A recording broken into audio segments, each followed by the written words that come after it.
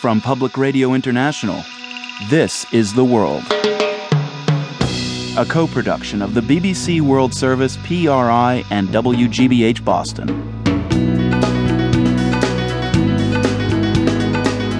It's Thursday, October 6th. I'm Marco Werman.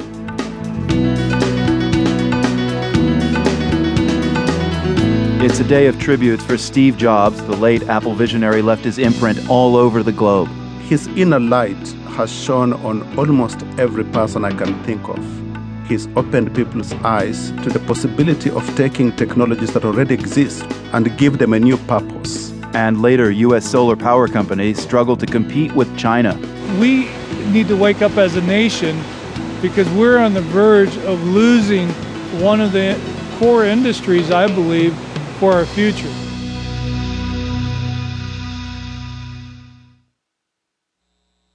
BBC News with Jonathan Izard.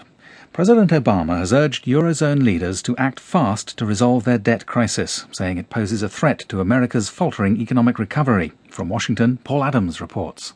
At a time when some American officials have been accused of lecturing Europe on how to fix its sovereign debt crisis, Mr. Obama chose his words carefully. But he did say that uncertainty about Europe posed what he called the biggest headwind currently faced by America. He said he spoke frequently with the German Chancellor Angela Merkel and France's President Nicolas Sarkozy and was convinced that they and their European colleagues understood the urgency of the situation.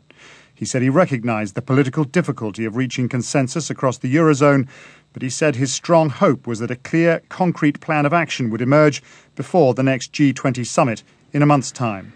New measures have been announced in Europe to tackle the threat posed by the debt crisis and stalling economic growth. The European Central Bank is offering unlimited loans to banks for as much as a year in order to stave off a possible credit crunch.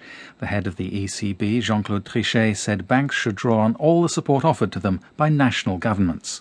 Where necessary, they should take full advantage of government support measures, which should be made totally operational, including the possibility in future for the European Financial Stability Facility to lend to governments in order to recapitalize banks. The Bank of England says it's going to pump another $116 billion into the British financial system to boost economic activity. Anti-corruption investigators in Nigeria have arrested 3 former state governors for alleged crimes of embezzlement. They're accused of fraud involving more than $600 million in total. Nigeria's Economic and Financial Crimes Commission told the BBC that the men, previously in charge of Ogun, Oyo and Nasarawa states, had abused state contracts and diverted government funds for their personal use. Lebanese officials say Syrian troops have entered Lebanon and shot dead a Syrian man living in a border area. The incident follows an incursion earlier in the week by Syrian tanks. The Lebanese Prime Minister, Najib Mikati, said the two countries were holding consultations about the issue. Jim Muir reports from Beirut. The latest incident took place in a very remote part of Lebanon's eastern Bekaa Valley, where the border with Syria is porous and not even clearly defined. Lebanese security and government officials said Syrian troops entered Lebanese territory and opened fire, killing a Syrian citizen who was named as Ali al-Khatib.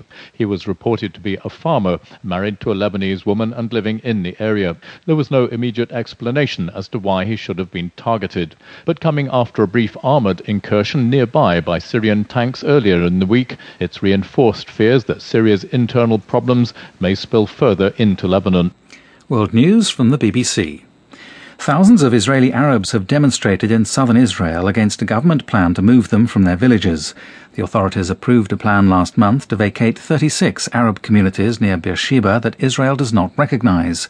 The protesters accuse the government of seeking to uproot up to 30,000 people and build homes for Jewish people on their land. The ousted Libyan leader Colonel Gaddafi has again appealed to his supporters to take to the streets and demonstrate against the new interim administration.